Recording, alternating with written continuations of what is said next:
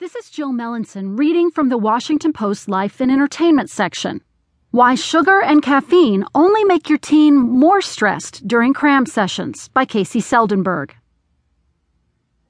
Picture this typical scene in an American household. A teenager studying in his room wanders into the kitchen hoping for both a distraction and a snack that might give him energy for the hours of work he has ahead. He reaches for a bowl of ice cream, a soda, or an energy drink, trusting the